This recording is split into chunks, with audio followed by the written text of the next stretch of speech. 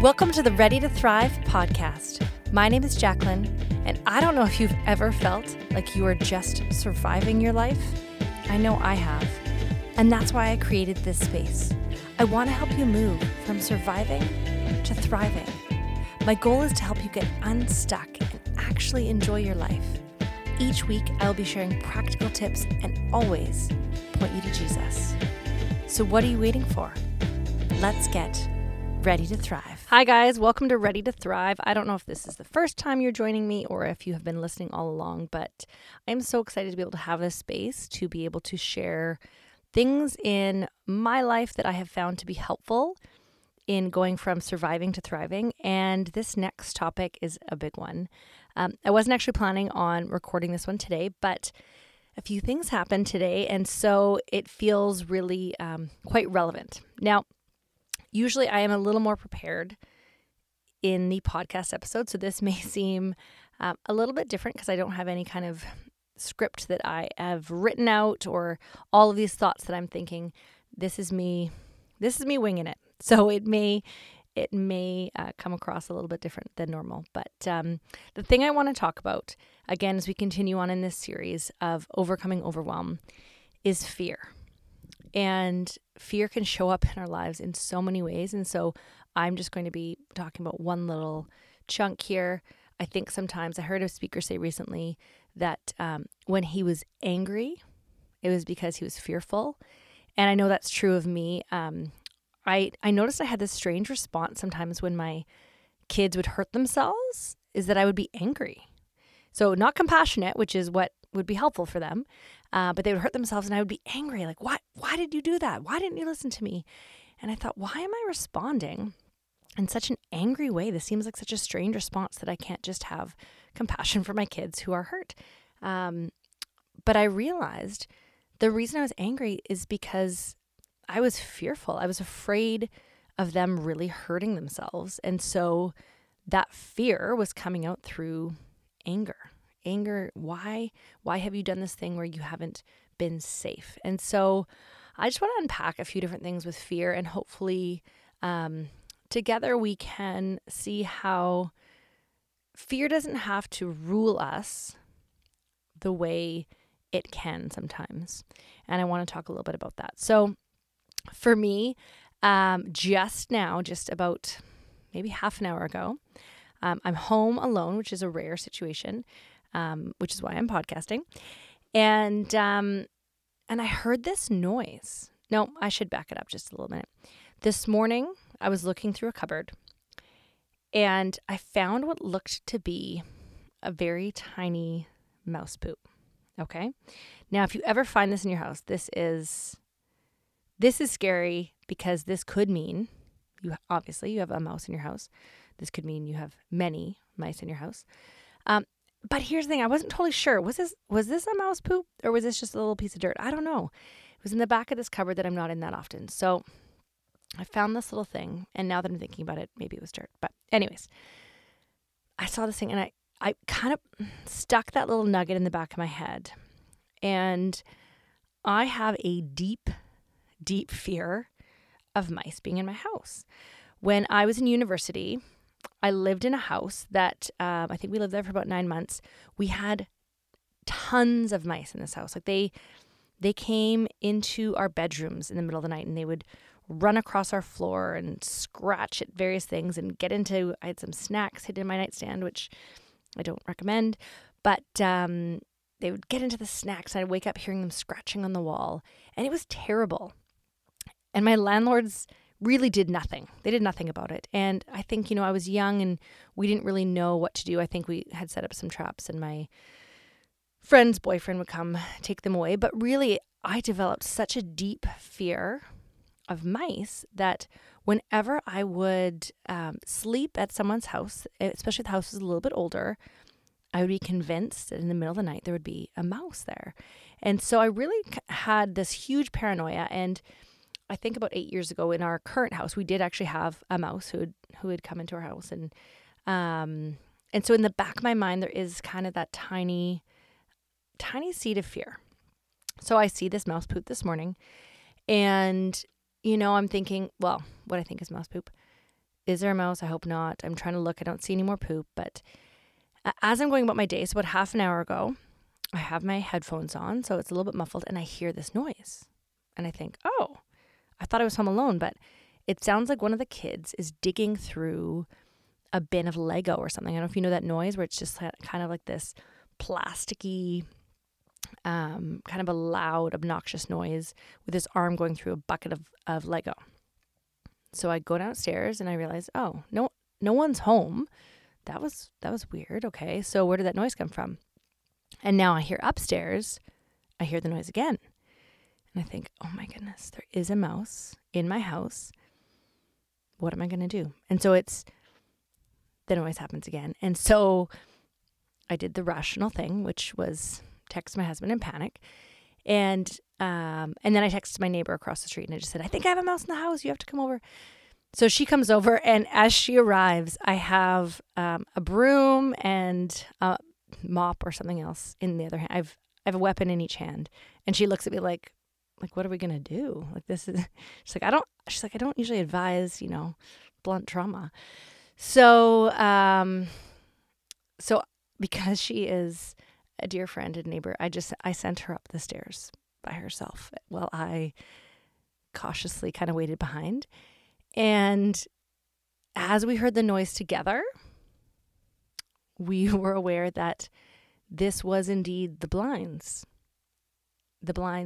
hitting against the window.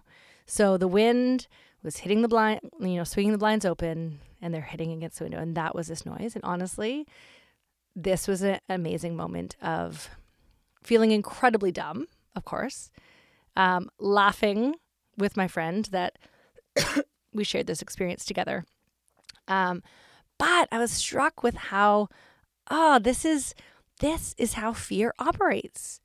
Fear has this tiny little seed, and then my whole body had responded as I was downstairs being paralyzed, and I could feel this stress and this tension all through my body. And fear does that to us so quickly. And fear is irrational often and illogical, but it can just take over in like 10 seconds as soon as we believe something to be true. And so I thought it was such a good story that I would just talk about fear today here, because this is what happens when we let fear in. I have one other fear story that I want to share, and then I'm going to get on to a few verses. So probably about a year ago, we were in the basement, my kids and I, and my husband was out for the night, and I noticed that the basement back door was unlocked. And this made sense. We had been schlepping boxes from the basement that day into the garage, and we'd been going through the back door. So this totally made sense as to why the back door was unlocked. However, when I saw that back door unlocked, my mind immediately went, oh, well, maybe somebody is in my house, right? Maybe there is a man hiding in the cupboard over there. So then I, of course, very logical, I go and open every single cupboard, even the ones my 2-year-old would have trouble fitting into, just to make sure there is no man, full-size man, hiding in the cupboard. So I check, and of course I'm doing this with the safety of my children around me. I would never do this by myself, but I'm sure they could defend me if anything crazy would happen. So I go and I check. Of course, there's no one there. I go put my kids to bed, and I'm trying to go to bed myself. But now I'm feeling this sense of a little bit of anxiety, a little bit of fear, a little bit worked up. And I'm thinking, this is going to be one of those nights where I can't fall asleep, at least not until my husband gets home. I know he has to get home before I can calm down. So I'm lying there and I'm waiting for him to arrive with his ETA sort of come and gone. And so I wait. I think I waited a full 9 minutes. And then I text him. I'm like, hey, just, very casual, just wondering when you're coming home. And so I'm waiting for him to respond to my text. And but then I'm thinking, well, maybe he's gotten in a car accident. Well, that I'm going to have to get remarried. Well, does that mean I have to start going to the gym? Well, I don't know if I want to get remarried. Who's going to want to marry me? I have all these weird quirks. Is anyone going to want to marry me? And my brain is like spiraling out of control. Again, in a span of like 10 seconds, I go from just getting into bed to planning a wedding and a funeral at the same time. And sure enough, ding, there's a text, and he's on his way. And I thought, what happened here, right? How did I let my mind go so crazy? And I realized it was that moment when I went into the basement and I saw the basement door unlocked. And that was the moment where I let fear in, right? And the same thing with the mouse, right? The blind, I'm still calling it a mouse. When I saw what I thought was mouse poo, when I saw the unlocked door, I allowed the irrational thought of fear to get planted as a seed of truth in my head and my heart. And so when we do this, we're actually allowing those seeds of fear to grow, right? And sometimes they don't grow right away. The one with the mouse didn't really grow until I heard that noise, and my brain logically then tried to explain away the noise, that therefore it must be a mouse. And with the case in the basement, I start looking through all these cupboards.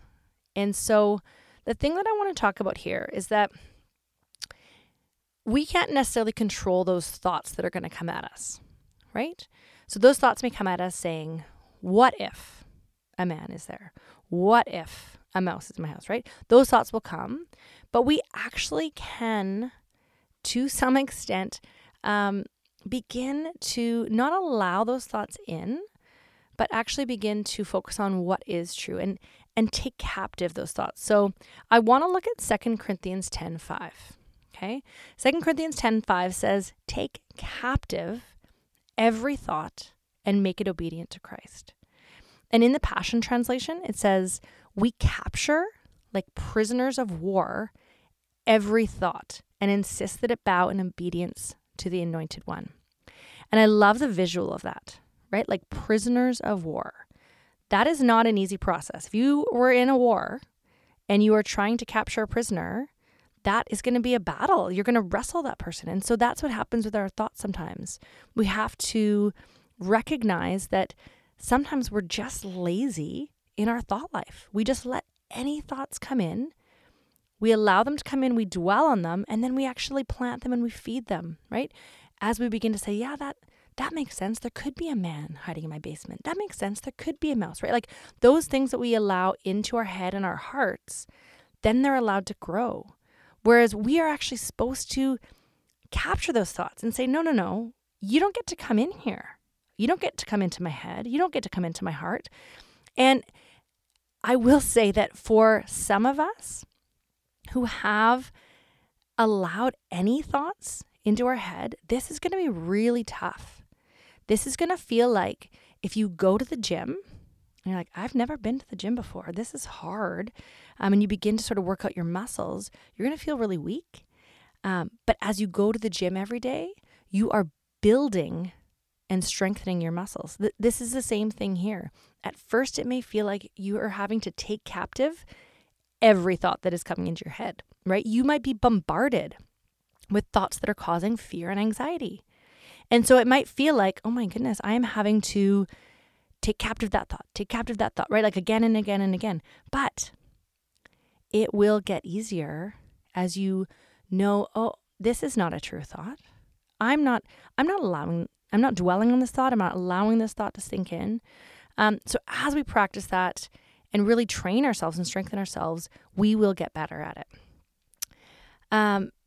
And another thing I wanted to mention is that sometimes those thoughts seem to appear out of nowhere, but other times we actually cultivate them or we go looking for them. And so if, we hear about some tragedy that has happened in the world or something that's going on and we begin to seek out articles or things that are fear-inducing, And I'm not saying being ignorant of what's going on in the world. I'm just saying sometimes we're looking for more information than we need. And we're actually causing more fear in our lives, and we're planting seeds of fear. Or if we sit around with girlfriends and somebody mentions something, and then every single person begins to share their own story, almost sometimes like one-upping each other. It can feel like if somebody is pregnant and someone is sharing a story, and then someone else will share a terrible story that they've heard, right? You're going to hear about all of the worst things that could possibly happen while you're pregnant. And that's not helpful, right? Sometimes we just share things without really thinking, do I need to share this? Is this actually helpful for this person in this season? Sometimes it is, but oftentimes we're just taking part in a conversation and we don't actually need to be planting seeds of fear in others. I want to share a few more verses. And so if you are a person who likes to look up these verses, I do actually encourage you to. I'm just going to give you a minute and you can pull out a pen and paper or jot them down in notes on your phone, because I think it actually helps. It's nice to hear somebody share scripture, but it makes such a difference if you are the one looking it up for yourself. So 1 John 4:18, it talks about how perfect love drives out fear. And God is that perfect love. And so what we want to do is we don't want to be planting seeds of fear, but we want to be planting God's love through his word, through time with him, and that begins to help drive that fear out of our hearts. 2 Timothy 1:7 says, God has not given us the spirit of fear, but power, love, and a sound mind, right? He wants to give us a peaceful, sound mind. Philippians 4:8 talks about thinking on what is true, right? Thinking on those good things. So instead of allowing yourself to dwell on things that aren't true, things that cause anxiety, all of the things that the world is thinking about, don't think about those things. Think about the things that are true, the things that are good. And Colossians 3:2 says, set your mind on things above, not on the earthly things. So look up those 4 verses as you begin to practice taking captive those fearful thoughts. And for the activation this week, I just want to say, if an irrational thought comes your way or a fearful thought, don't entertain it. Practice taking it captive. Don't dwell on it. Don't think about all the what ifs attached to it. Don't let it be planted in your head and your heart. Instead, capture it and then think on what is true. And sometimes you have to reframe this, right? So for the example, let's just say the example I gave downstairs. I could say, when I hear, what if a man is in my basement, right? I could reframe that and say, we were carrying boxes upstairs today. That is why the door is unlocked. And I can go physically lock that door. And you know what? I went in my daughter's room where the blind was flapping, and I closed that window. So I didn't have to have that flapping anymore. And I just thought, that is what we need to do. We need to close the window where fear is getting access. So I hope you have a great week. I hope this has been a helpful episode for you. I think it actually might be my longest episode so far, just with me talking. So if you've stayed this far, thanks for joining me. And I hope this has helped you get one step closer to thriving in your life. Thanks for joining me today. If you'd like to connect more, you can find me hanging out on Instagram at jacqueline.widener. This has been an Extend Network production.